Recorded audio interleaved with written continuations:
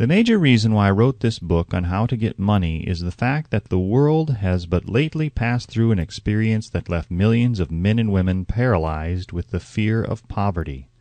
What this sort of fear does to one was well described by Westbrook Pegler in the New York World Telegram as follows.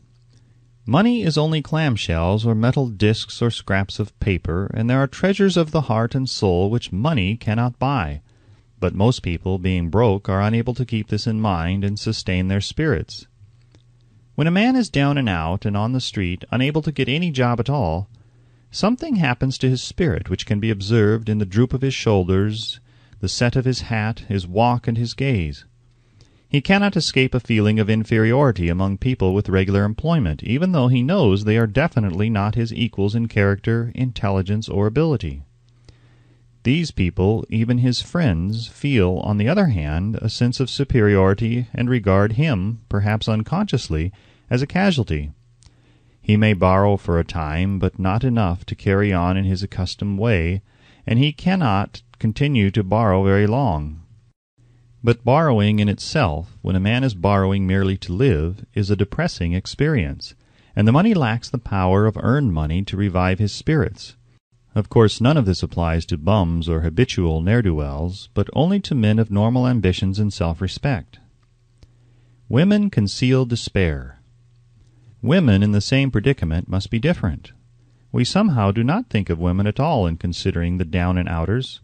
They are scarce in the bread lines, they rarely are seen begging on the streets, and they are not recognizable in crowds by the same plain signs which identify busted men.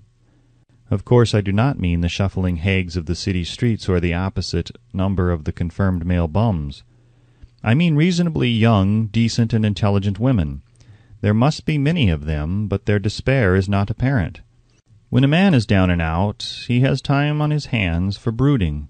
He may travel miles to see a man about a job and discover that the job is filled, or that it is one of those jobs with no base pay but only a commission on the sale of some useless knick-knack which nobody would buy except out of pity.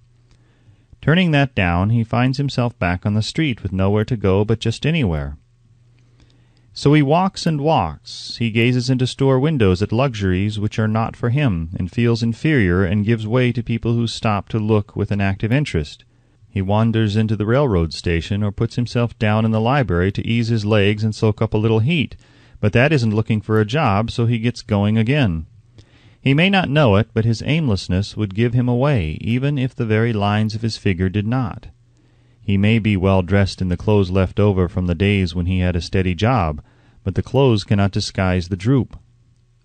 Money makes difference.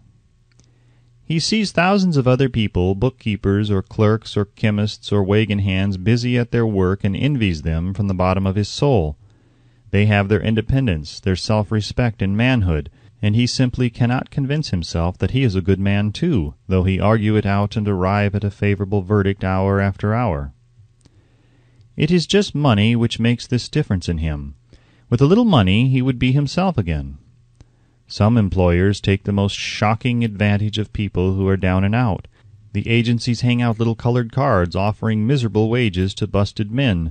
$12 a week, $15 a week, an $18 a week job is a plum, and anyone with a $25 a week to offer does not hang the job in front of an agency on a colored card. I have a want ad clipped from the local newspaper demanding a clerk, a good clean penman, to take telephone orders for a sandwich shop from 11 a.m. to 2 p.m. for $8 a month. Not $8 a week, but $8 a month. The ad says also, state religion. Can you imagine the brutal effrontery of anyone who demands a good clean penman for 11 cents an hour, inquiring into the victim's religion? But that is what busted people are offered. The fear of criticism. Just how man originally came by this fear no one can state definitely, but one thing is certain. He has it in a highly developed form. Some believe that this fear made its appearance about the time that politics became a profession.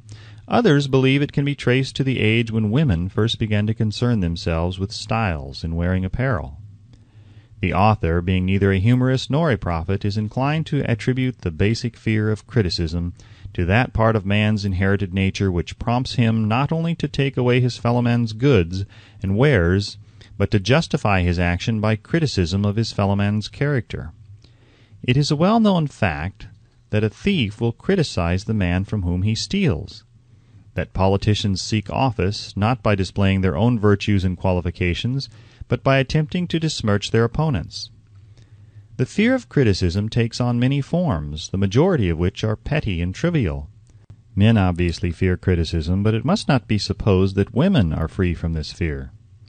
If any woman claims to be superior to man with reference to this fear, ask her to walk down the street wearing a hat of the vintage of 1890. The astute manufacturers of clothing have not been slow to capitalize this basic fear of criticism, with which all mankind has been cursed. Every season the styles in many articles of wearing apparel change. Who establishes the styles? Certainly not the purchaser of clothing, but the manufacturer. Why does he change styles so often? The answer is obvious. He changes the styles so he can sell more clothes. For the same reason, the manufacturers of automobiles, with a few rare and very sensible exceptions, change styles of models every season. No man wants to drive an automobile which is not of the latest style, although the older model may actually be the better car. We have been describing the manner in which people behave under the influence of fear of criticism, as applied to the small and petty things of life. Let us now examine human behavior when this fear affects people in connection with the more important events of human relationship. Take, for example, practically any person who has reached the age of mental maturity, from 35 to 40 years of age as a general average, and if you could read the secret thoughts of his mind, you would find a very decided disbelief in most of the fables taught by the majority of the dogmatists and theologians of a few decades back. Not often, however, you will find a person who has the courage to openly state his belief on this subject. Most people will, if pressed far enough, tell a lie rather than admit that they do not believe the stories associated with that form of religion which held people in bondage prior to the age of scientific discovery and education. Why does the average person, even in this day of enlightenment, shy away from denying his belief in the fables which were the basis of most of the religions a few decades ago? The answer is because of the fear of criticism. Men and women have been burned at the stake for daring to express disbelief in ghosts. It is no wonder we have inherited a consciousness which makes us fear criticism. The time was, and not so far in the past, when criticism carried severe punishments. It still does in some countries. The fear of criticism robs man of his initiative, destroys his power of imagination, limits his individuality, takes away his self-reliance, and does him damage in 100 other ways. Parents often do their children irreparable injury by criticizing them. The mother of one of my boyhood chums used to punish him with a switch almost daily, always completing the job with the statement, "You'll land in the penitentiary before you are 20. He was sent to a reformatory at the age of 17. Criticism is one form of service of which everyone has too much. Everyone has a stock of it which is handed out gratis, whether called for or not. One's nearest relatives often are the worst offenders. It should be recognized as a crime. In reality, it is a crime of the worst nature. For any parent to build inferiority complexes in the mind of a child through unnecessary criticism. Employers who understand human nature get the best there is in men, not by criticism, but by constructive suggestion. Parents may accomplish the same results with their children. Criticism will plant fear in the human heart or resentment, but it will not build love or affection. Symptoms of the fear of criticism. This fear is almost as universal as the fear of poverty, and its effects are just as fatal to personal achievement, mainly because this fear destroys initiative and discourages the use of imagination. The major symptoms of the fear are anxiousness, generally expressed through nervousness, timidity in conversation and in meeting strangers, awkward moments of the hands and limbs, shifting of the eyes. Lack of poise, expressed through lack of voice control, nervousness in the presence of others, poor posture of body, poor memory.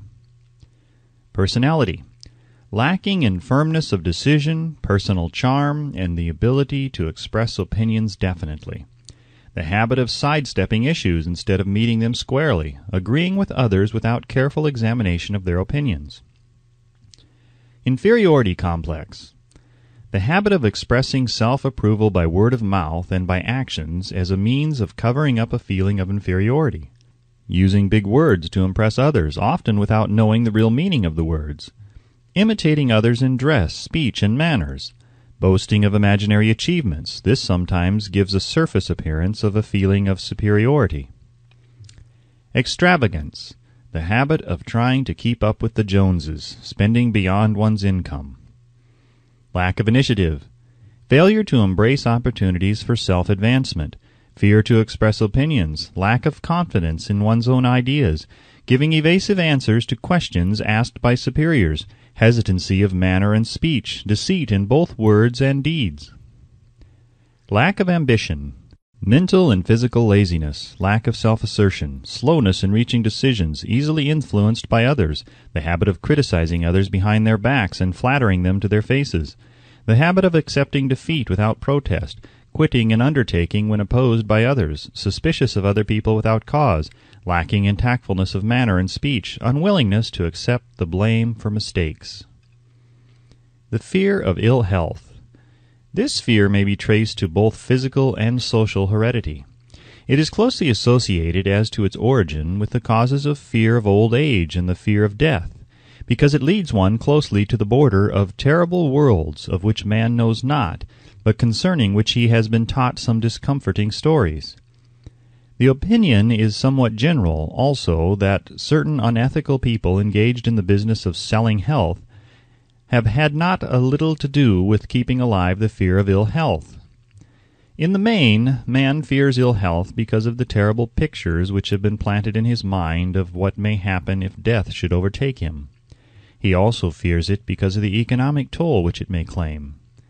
A reputable physician estimated that 75% of all people who visit physicians for professional service are suffering with hypochondria, imaginary illness. It has been shown most convincingly that the fear of disease, even where there is not the slightest cause for fear, often produces the physical symptoms of the disease feared. Powerful and mighty is the human mind. It builds or it destroys. During the flu epidemic which broke out during the World War, the mayor of New York City took drastic steps to check the damage which people were doing themselves through their inherent fear of ill health. He called in the newspaper men and said to them, "Gentlemen, I feel it is necessary to ask you not to publish any scare headlines concerning the flu epidemic. Unless you cooperate with me, we will have a situation which we cannot control." The newspapers quit publishing stories about the flu, and within 1 month the epidemic had been successfully checked. Through a series of experiments conducted some years ago, it was proved that people may be made ill by suggestion. We conducted this experiment by causing 3 acquaintances to visit the victims, each of whom asked the question, "What ails you? You look terribly ill." The first questioner usually provoked a grin and a nonchalant, "Oh, nothing, I'm all right," from the victim. The second questioner usually was answered with the statement, "I don't know exactly, but I do feel badly." The third questioner was usually met with the frank admission that the victim was actually feeling ill. Try this on an acquaintance if you doubt that it will make him uncomfortable, but do not carry the experiment too far. There is a certain religious sect whose members take vengeance upon their enemies by the hexing method. They call it placing a spell on the victim. There is overwhelming evidence that disease sometimes begins in the form of negative thought impulse. Such an impulse may be passed from one mind to the other by suggestion, or created by an individual in his own mind. A man who was blessed with more wisdom than this incident might indicate once said, "When anyone asks me how I feel, I always want to answer by knocking him down." Doctors send patients into new climates for their health, because a change of mental attitude is necessary. The seed of fear of ill health lives in every human mind. Worry, fear, discouragement, disappointment in love and business affairs cause this seed to germinate and grow. The recent business depression kept the doctors on the run because every form of negative thinking may cause ill health. Disappointments in business and in love stand at the head of the list of causes of fear of ill health. Symptoms of the fear of ill health. The symptoms of this almost universal fear are autosuggestion, the habit of negative use of self-suggestion by looking for and expecting to find the symptoms of all kinds of disease. enjoying imaginary illness and speaking of it as being real, the habit of trying all fads and isms recommended by others as having therapeutic value, talking to others of operations, accidents, and other forms of illness, experimenting with diets, physical exercises, reducing systems without professional guidance, trying home remedies, patent medicines, and quack remedies. Hypochondria, the habit of talking of illness, concentrating the mind upon disease, and expecting its appearance until a nervous break occurs. Nothing that comes in bottles can cure this condition. It is brought on by negative thinking, and nothing but positive thought can effect a cure. Hypochondria, a medical term for imaginary disease, is said to do as much damage on occasion as the disease one fears might do. Most so-called cases of nerves comes from imaginary illness. Exercise.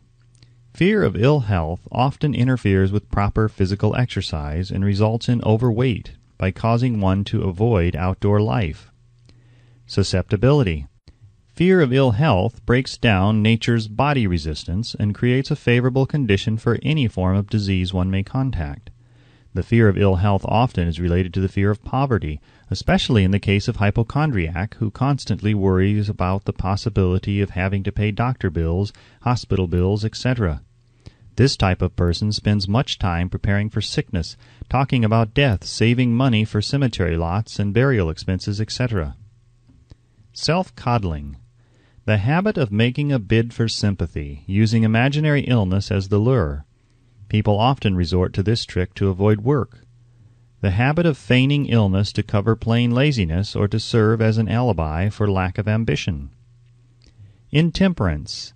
The habit of using alcohol or narcotics to destroy pains such as headaches, neuralgia, etc., instead of eliminating the cause. The habit of reading about illness and worrying over the possibility of being stricken by it. The habit of reading patent medicine advertisements. The fear of loss of love.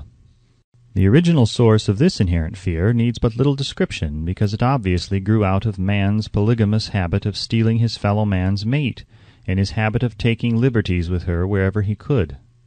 Jealousy and other similar forms of dementia praecox grow out of man's inherited fear of the loss of love of someone. This fear is the most painful of all the 6 basic fears.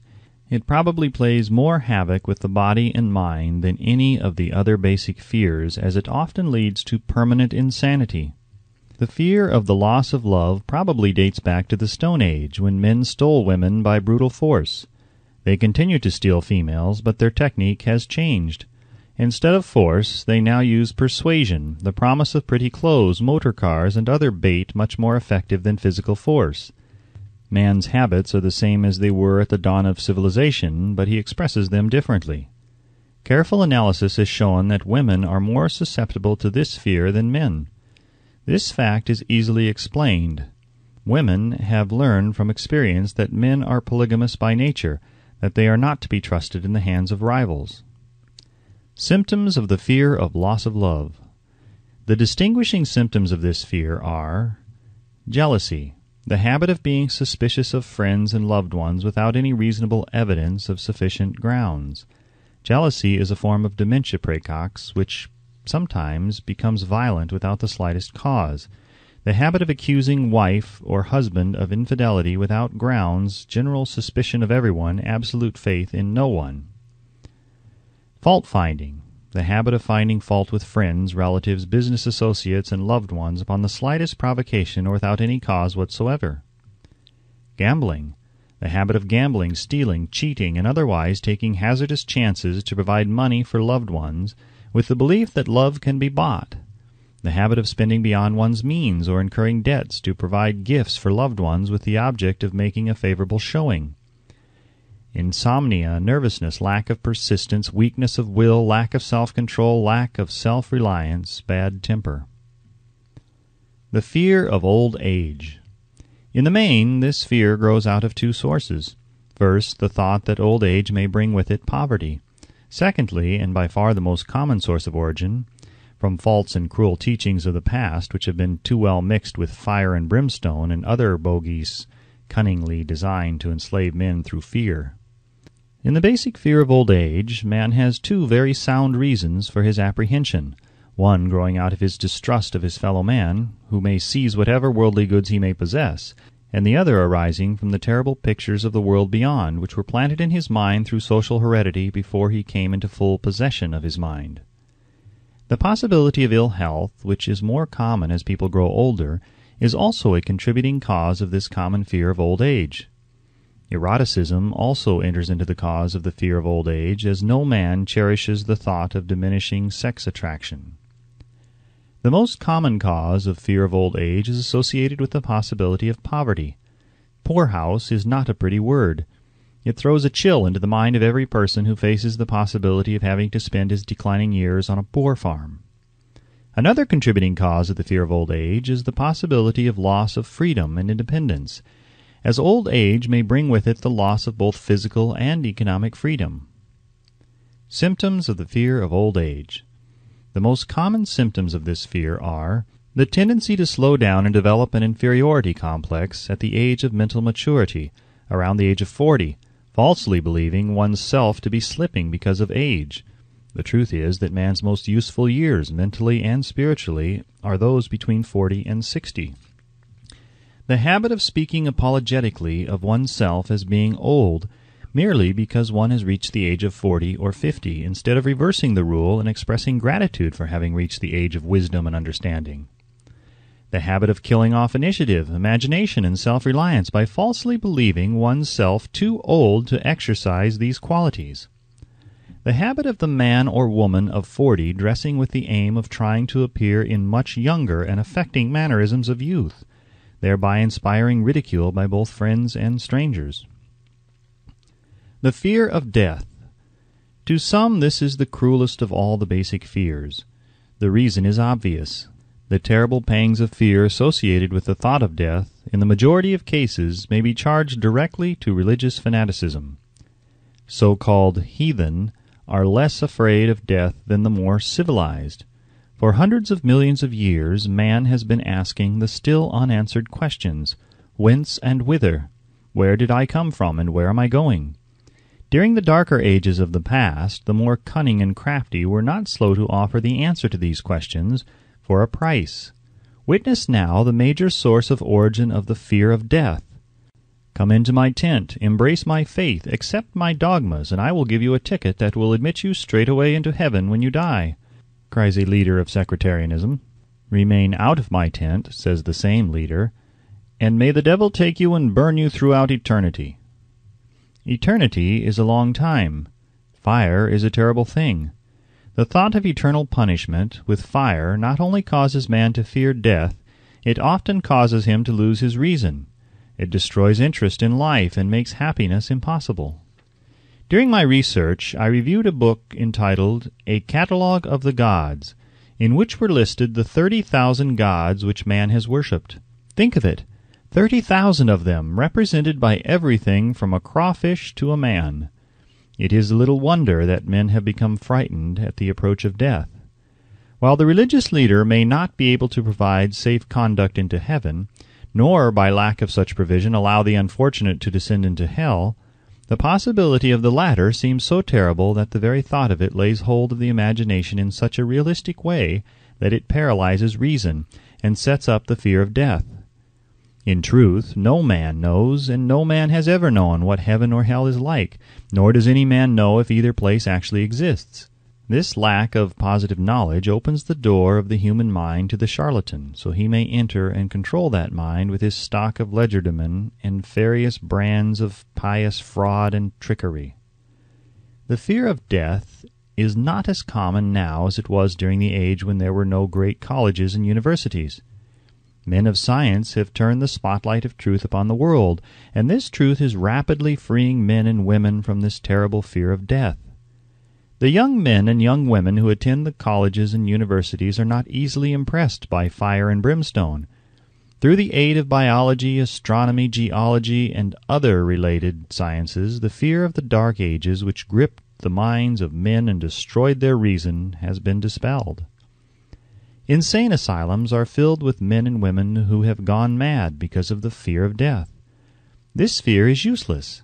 Death will come no matter what anyone may think about it. Accept it as a necessity and pass the thought out of your mind. It must be a necessity, or it would not come to at all. Perhaps it is not as bad as it has been pictured. The entire world is made up of only two things, energy and matter. In elementary physics we learn that neither matter nor energy, the only two realities known to man, can be created nor destroyed.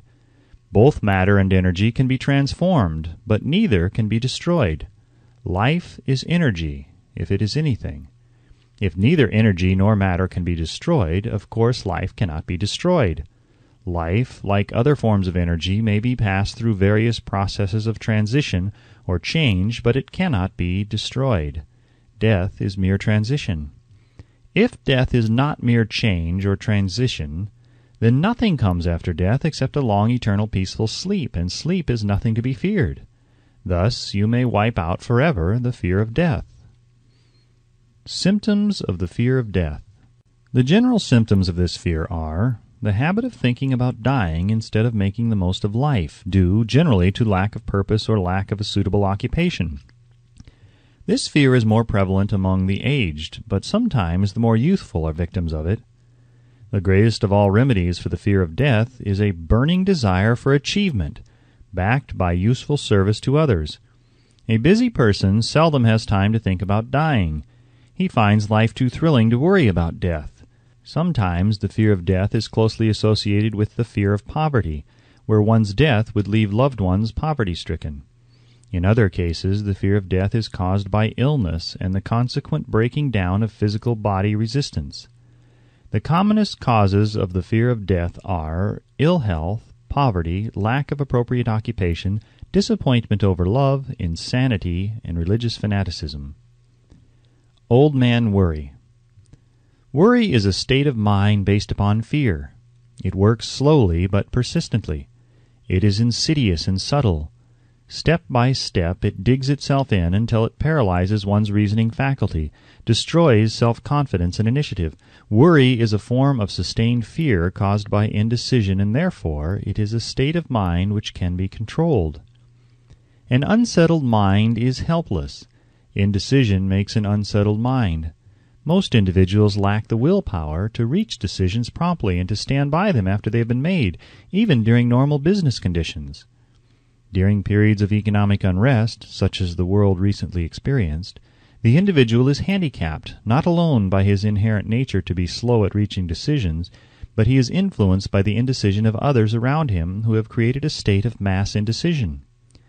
During the Depression, the whole atmosphere all over the world was filled with pharynxa and worryitis, the two mental disease germs which began to spread themselves after the Wall Street frenzy in 1929. There is only one known antidote for these germs. It is the habit of prompt and firm decision. Moreover, it is an antidote which every individual must apply for himself. We do not worry over conditions once we have reached a decision to follow a definite line of action. I once interviewed a man who was to be electrocuted 2 hours later. The condemned man was the calmest of some 8 men who were in the death cell with him. His calmness prompted me to ask him how it felt to know that he was going into eternity in a short while. With a smile of confidence on his face, he said, "It feels fine. Just think, brother, my troubles will soon be over. I have had nothing but trouble all my life. It has been a hardship to get food and clothing. Soon I will not need these things. I have felt fine ever since I learned for certain that I must die. I made up my mind then to accept my fate in good spirit." As he spoke, he devoured a dinner of proportions sufficient for 3 men, eating every mouthful of the food brought to him, and apparently enjoying it as much as if no disaster awaited him. Decision gave this man resignation to his fate. Decision can also prevent one's acceptance of undesired circumstances. The 6 basic fears become translated into a state of worry through indecision. Relieve yourself forever of the fear of death by reaching a decision to accept death as an inescapable event. Whip the fear of poverty by reaching a decision to get along with whatever wealth you can accumulate without worry. Put your foot upon the neck of the fear of criticism by reaching a decision not to worry about what other people think, do, or say. Eliminate the fear of old age by reaching a decision to accept it, not as a handicap, but as a great blessing which carries with it wisdom, self-control, and understanding not known to youth. Acquit yourself of the fear of ill health by the decision to forget symptoms. Master the fear of loss of love by reaching a decision to get along without love, if that is necessary. Kill the habit of worry in all its forms by reaching a general blanket decision that nothing which life has to offer is worth the price of worry. With this decision will come poise, peace of mind, and calmness of thought, which will bring happiness. A man whose mind is filled with fear not only destroys his own chances of intelligent action, but he transmits these destructive vibrations to the minds of all who come into contact with him, and destroys also their chances. Even a dog or a horse knows when its master lacks courage. Moreover, a dog or horse will pick up the vibrations of fear thrown off by its master and behave accordingly. Lower down the line of intelligence in the animal kingdom, one finds the same capacity to pick up the vibrations of fear. A honeybee immediately senses fear in the mind of a person for reasons unknown. A bee will sting the person whose mind is releasing vibrations of fear much more readily than it will molest the person whose mind registers no fear. The vibrations of fear pass from one mind to another just as quickly and surely as the sound of the human voice passes from the broadcasting station to the receiving set of a radio, and by the selfsame medium. Mental telepathy is a reality. Thoughts pass from one mind to another voluntarily, whether or not this fact is recognized by either the person releasing the thoughts or the persons who pick up these thoughts. The person who gives expression by word of mouth to negative or destructive thoughts is practically certain to experience the results of those words in the form of a destructive kickback. The release of destructive thought impulses alone, without the aid of words, produces also a kickback, in more ways than one. First of all, and perhaps most important to be remembered, the person who releases thoughts of a destructive nature must suffer damage through the breaking down of the faculty of creative imagination. Secondly, the presence in the mind of any destructive emotion develops a negative personality which repels people and often converts them into antagonists. The third source of damage to the person who entertains or releases negative thoughts lies in this significant fact. These thought impulses are not only damaging to others, but they embed themselves in the subconscious mind of the person releasing them, and there become a part of his character. One is never through with a thought merely by releasing it. When a thought is released, it spreads in every direction through the medium of the ether, but it also plants itself permanently in the subconscious mind of the person releasing it. Your business in life is, presumably, to achieve success. To be successful, you must find peace of mind, acquire the material needs of life, and above all, attain happiness. All of these evidences of success begin in the form of thought impulses. You may control your own mind. You have the power to feed it whatever thought impulses you choose. With this privilege also goes the responsibility of using it constructively. You are the master of your own earthly destiny just as surely as you have the power to control your own thoughts. You may influence, direct, and eventually control your own environment, making your life what you want it to be. Or you may neglect to exercise the privilege which is yours, to make your life to order, thus casting yourself upon the broad sea of circumstance, where you will be tossed hither and yon like a chip on the waves of the ocean. The Devil's Workshop, the seventh basic evil. In addition to the 6 basic fears, there is another evil by which people suffer.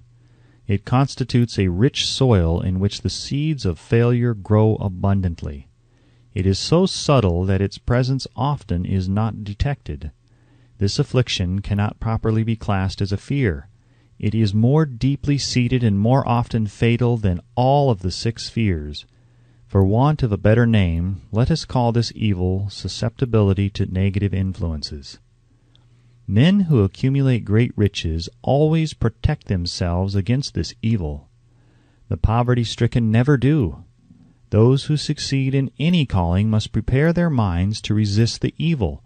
If you are reading this philosophy for the purpose of accumulating riches, you should examine yourself very carefully to determine whether you are susceptible to negative influences. If you neglect this self-analysis, you will forfeit your right to attain the object of your desires. Make the analysis searching. After you read the questions prepared for this self-analysis, hold yourself to a strict accounting in your answers. Go at the task as carefully as you would search for any other enemy you knew to be awaiting you in ambush, and deal with your own faults as you would with a more tangible enemy. You can easily protect yourself against highway robbers because the law provides organized cooperation for your benefit. But the seventh basic evil is more difficult to master because it strikes when you are not aware of its presence, when you are asleep and while you are awake. Moreover, its weapon is intangible because it consists of merely a state of mind. This evil is also dangerous because it strikes in as many different forms as there are human experiences. Sometimes it enters the mind through the well-meant words of one's own relatives. At other times it bores from within through one's own mental attitude. Always it is as deadly as poison, even though it may not kill as quickly. How to protect yourself against negative influences. To protect yourself against negative influences, whether of your own making or the result of the activities of negative people around you, recognize that you have a willpower and put it to constant use until it builds a wall of immunity against negative influences in your own mind. Recognize the fact that you and every other human being are by nature lazy, indifferent, and susceptible to all suggestions which harmonize with your weaknesses. Recognize that you are, by nature, susceptible to all the 6 basic fears, and set up habits for the purpose of counteracting all these fears. Recognize that negative influences often work on you through your subconscious mind. Therefore, they are difficult to detect, and keep your mind closed against all people who depress or discourage you in any way. Clean out your medicine chest. Throw away all pill bottles that have not been prescribed by doctors, and stop pandering to colds, aches, pains, and imaginary illness. Deliberately seek the company of people who influence you to think and act for yourself. Do not expect troubles, as they have a tendency not to disappoint. Without doubt, the most common weakness of all human beings is the habit of leaving their minds open to the negative influence of other people. This weakness is all the more damaging because most people do not recognize that they are cursed by it, and many who acknowledge it neglect or refuse to correct the evil until it becomes an uncontrollable part of their daily habits. To aid those who wish to see themselves as they really are, the following list of questions has been prepared. Read the questions and state your answers aloud, so you can hear your own voice. This will make it easier for you to be truthful with yourself. Self-analysis test questions. Do you complain often of feeling bad, and if so, what is the cause? Do you find fault with other people at the slightest provocation? Do you frequently make mistakes in your work, and if so, why? Are you sarcastic and offensive in your conversation? Do you deliberately avoid the association of anyone, and if so, why? Do you suffer frequently with indigestion? If so, what is the cause? Does life seem futile, and the future hopeless to you? If so, why? Do you like your occupation? If not, why? Do you often feel self-pity, and if so, why? Are you envious of those who excel you?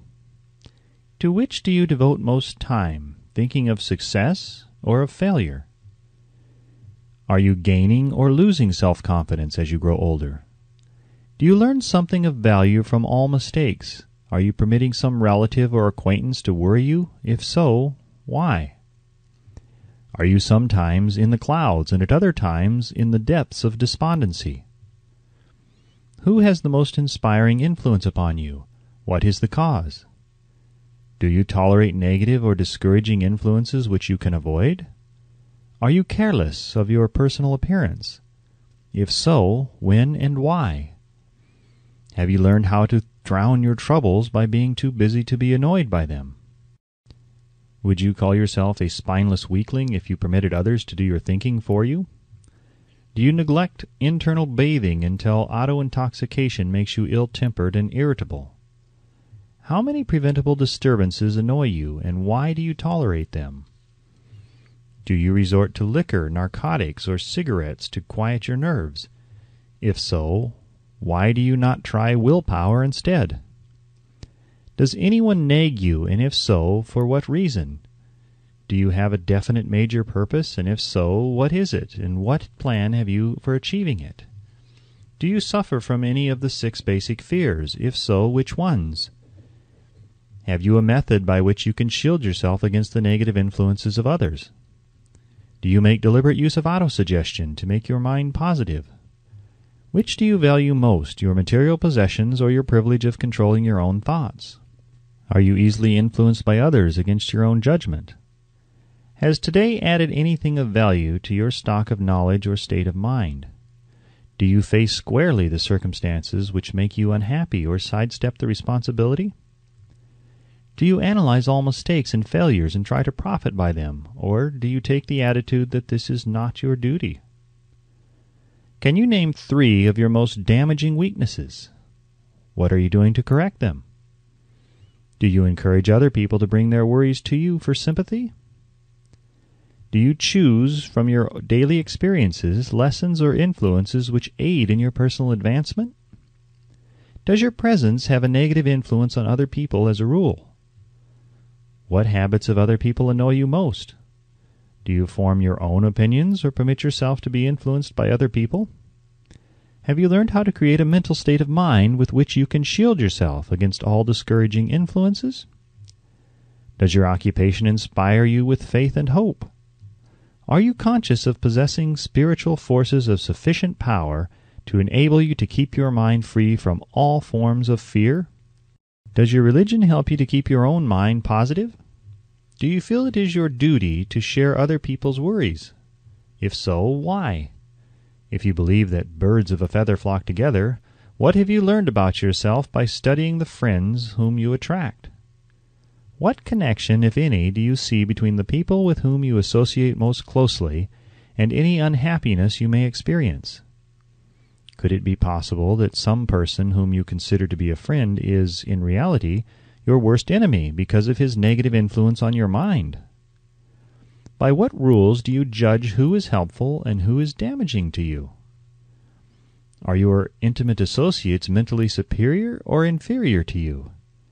How much time out of every 24 hours do you devote to A. your occupation, B. sleep, C. play and relaxation, D. acquiring useful knowledge, E. plain waste?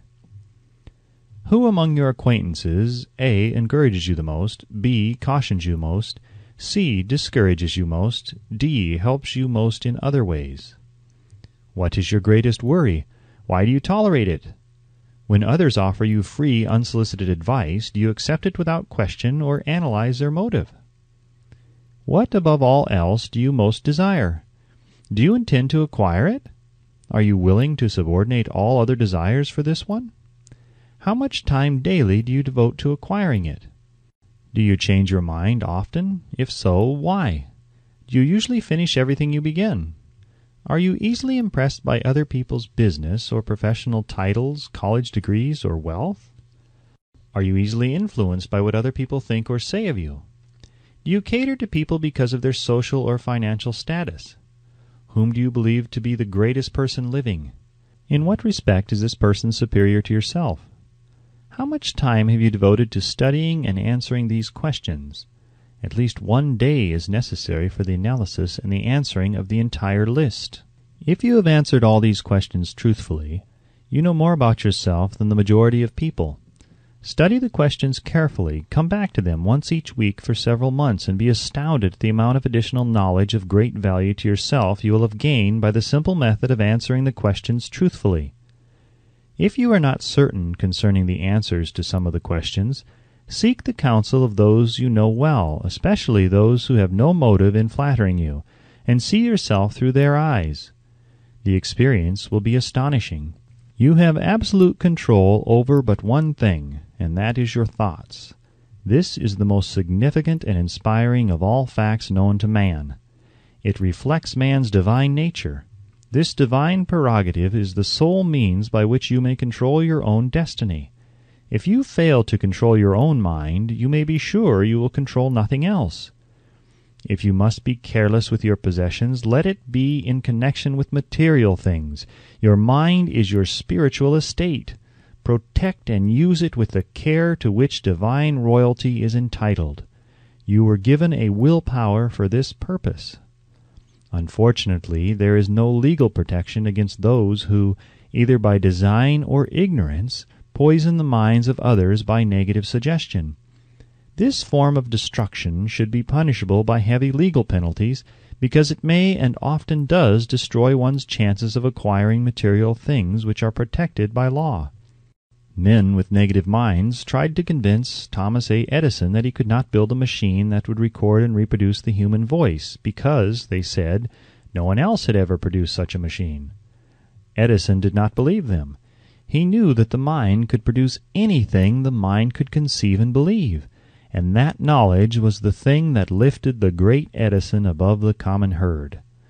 Men with negative minds told F.W. Woolworth he would go broke trying to run a store on 5 and 10-cent sales. He did not believe them. He knew that he could do anything within reason if he backed his plans with faith. Exercising his right to keep other men's negative suggestions out of his mind, he piled up a fortune of more than $100 million. Men with negative minds told George Washington he could not hope to win against the vastly superior forces of the British, but he exercised his divine right to believe. Therefore, this book was published under the protection of the Stars and Stripes, while the name of Lord Cornwallis has been all but forgotten. Doubting Thomases scoffed scornfully when Henry Ford tried out his first crudely built automobile on the streets of Detroit. Some said the thing never would become practical. Others said no one would pay money for such a contraption. Ford said, "I'll belt the earth with dependable motor cars," and he did. His decision to trust his own judgment has already piled up a fortune far greater than the next 5 generations of his descendants can squander. For the benefit of those seeking vast riches, let it be remembered that practically the sole difference between Henry Ford and the majority of more than 100,000 men who work for him is this: Ford has a mind and controls it. The others have minds which they do not try to control. Henry Ford has been repeatedly mentioned because he is an astounding example of what a man with a mind of his own and a will to control it can accomplish. His record knocks the foundation from under that time-worn alibi, "I never had a chance." Ford never had a chance either, but he created an opportunity and backed it with persistence until it made him richer than Croesus. Mind control is a result of self-discipline and habit. You either control your mind or it controls you. There is no hallway compromise. The most practical of all methods for controlling the mind is the habit of keeping it busy with a definite purpose, backed by a definite plan. Study the record of any man who achieves noteworthy success, and you will observe that he has control over his own mind, moreover that he exercises that control and directs it toward the attainment of definite objectives. Without this control, success is not possible. 57 Famous Alibis by Old Man If. People who do not succeed have one distinguishing trait in common. They know all the reasons for failure, and have what they believe to be airtight alibis to explain away their own lack of achievement. Some of these alibis are clever, and a few of them are justifiable by the facts. But alibis cannot be used for money. The world wants to know only one thing: have you achieved success? A character analyst compiled a list of the most commonly used alibis. As you read the list, examine yourself carefully and determine how many of these alibis, if any, are your own property. Remember, too, the philosophy presented in this book makes every one of these alibis obsolete. If I didn't have a wife and family, if I had enough pull, if I had money, if I had a good education, if I could get a job, if I had good health, if only I had time, if times were better, if other people understood me, if conditions around me were only different, if I could live my life over again, if I did not fear what they would say, if I had been given a chance, if I now had a chance, if other people didn't have it in for me, if nothing happens to stop me, if I were only younger, if I could only do what I want, if I had been born rich, if I could meet the right people, if I had the talent that some people have, if I dared assert myself, if I only had embraced past opportunities, if people didn't get on my nerves, if I didn't have to keep house and look after the children, if I could save money, if the boss only appreciated me, if I only had somebody to help me, if my family understood me, if I lived in a big city, if I could just get started, if I were only free, if I had the personality of some people, if I were not so fat, if my talents were known, if I could just get a break, if I could only get out of debt, if I hadn't failed, if I only knew how, if everybody didn't oppose me, if I didn't have so many worries, if I could marry the right person, if people weren't so dumb, if my family were not so extravagant, if I were sure of myself, if luck were not against me, if I had not been born under the wrong star, if it were not true that what is to be will be, if I did not have to work so hard, if I hadn't lost my money, if I lived in a different neighborhood, if I didn't have a past, if I only had a business of my own, if other people would only listen to me, if, and this is the greatest of all of them, I had the courage to see myself as I really am, I would find out what is wrong with me and correct it. Then I might have a chance to profit by my mistakes and learn something from the experience of others. For I know that there is something wrong with me, or I would now be where I would have been if I had spent more time analyzing my weaknesses and less time building alibis to cover them. Building alibis with which to explain away failure is a national pastime. The habit is as old as the human race and is fatal to success. Why do people cling to their pet alibis? The answer is obvious. They defend their alibis because they create them. A man's alibi is the child of his own imagination. It is human nature to defend one's own brainchild. Building alibis is a deeply rooted habit. Habits are difficult to break, especially when they provide justification for something we do. Plato had this truth in mind when he said, "The first and best victory is to conquer self. To be conquered by self is, of all things, the most shameful and vile." Another philosopher had the same thought in mind when he said, "It was a great surprise to me when I discovered that most of the ugliness I saw in others was but a reflection of my own nature." "It has always been a mystery to me," said Elbert Hubbard, "why people spend so much time deliberately fooling themselves by creating alibis to cover their weaknesses. If used differently, this same time would be sufficient to cure the weakness, and then no alibis would be needed. In parting, I would remind you that life is a checkerboard, and the player opposite you is time. If you hesitate before moving or neglect to move promptly, your men will be wiped off the board by time. You are playing against a partner who will not tolerate indecision. Previously, you may have had a logical excuse for not having forced life to come through with whatever you asked, but that alibi is now obsolete, because you are in possession of the master key that unlocks the door of life's bountiful riches. The master key is intangible, but it is powerful. It is the privilege of creating in your own mind a burning desire for a definite form of riches. There is no penalty for the use of the key, but there is a price you must pay if you do not use it. The price is failure. There is a reward of stupendous proportions if you put the key to use. It is the satisfaction that comes to all who conquer self and force life to pay whatever is asked. The reward is worthy of your effort. Will you make the start and be convinced? "If we are related," said the immortal Emerson, "we shall meet." In closing, may I borrow this thought and say, if we are related, we have, through these pages, met. The end.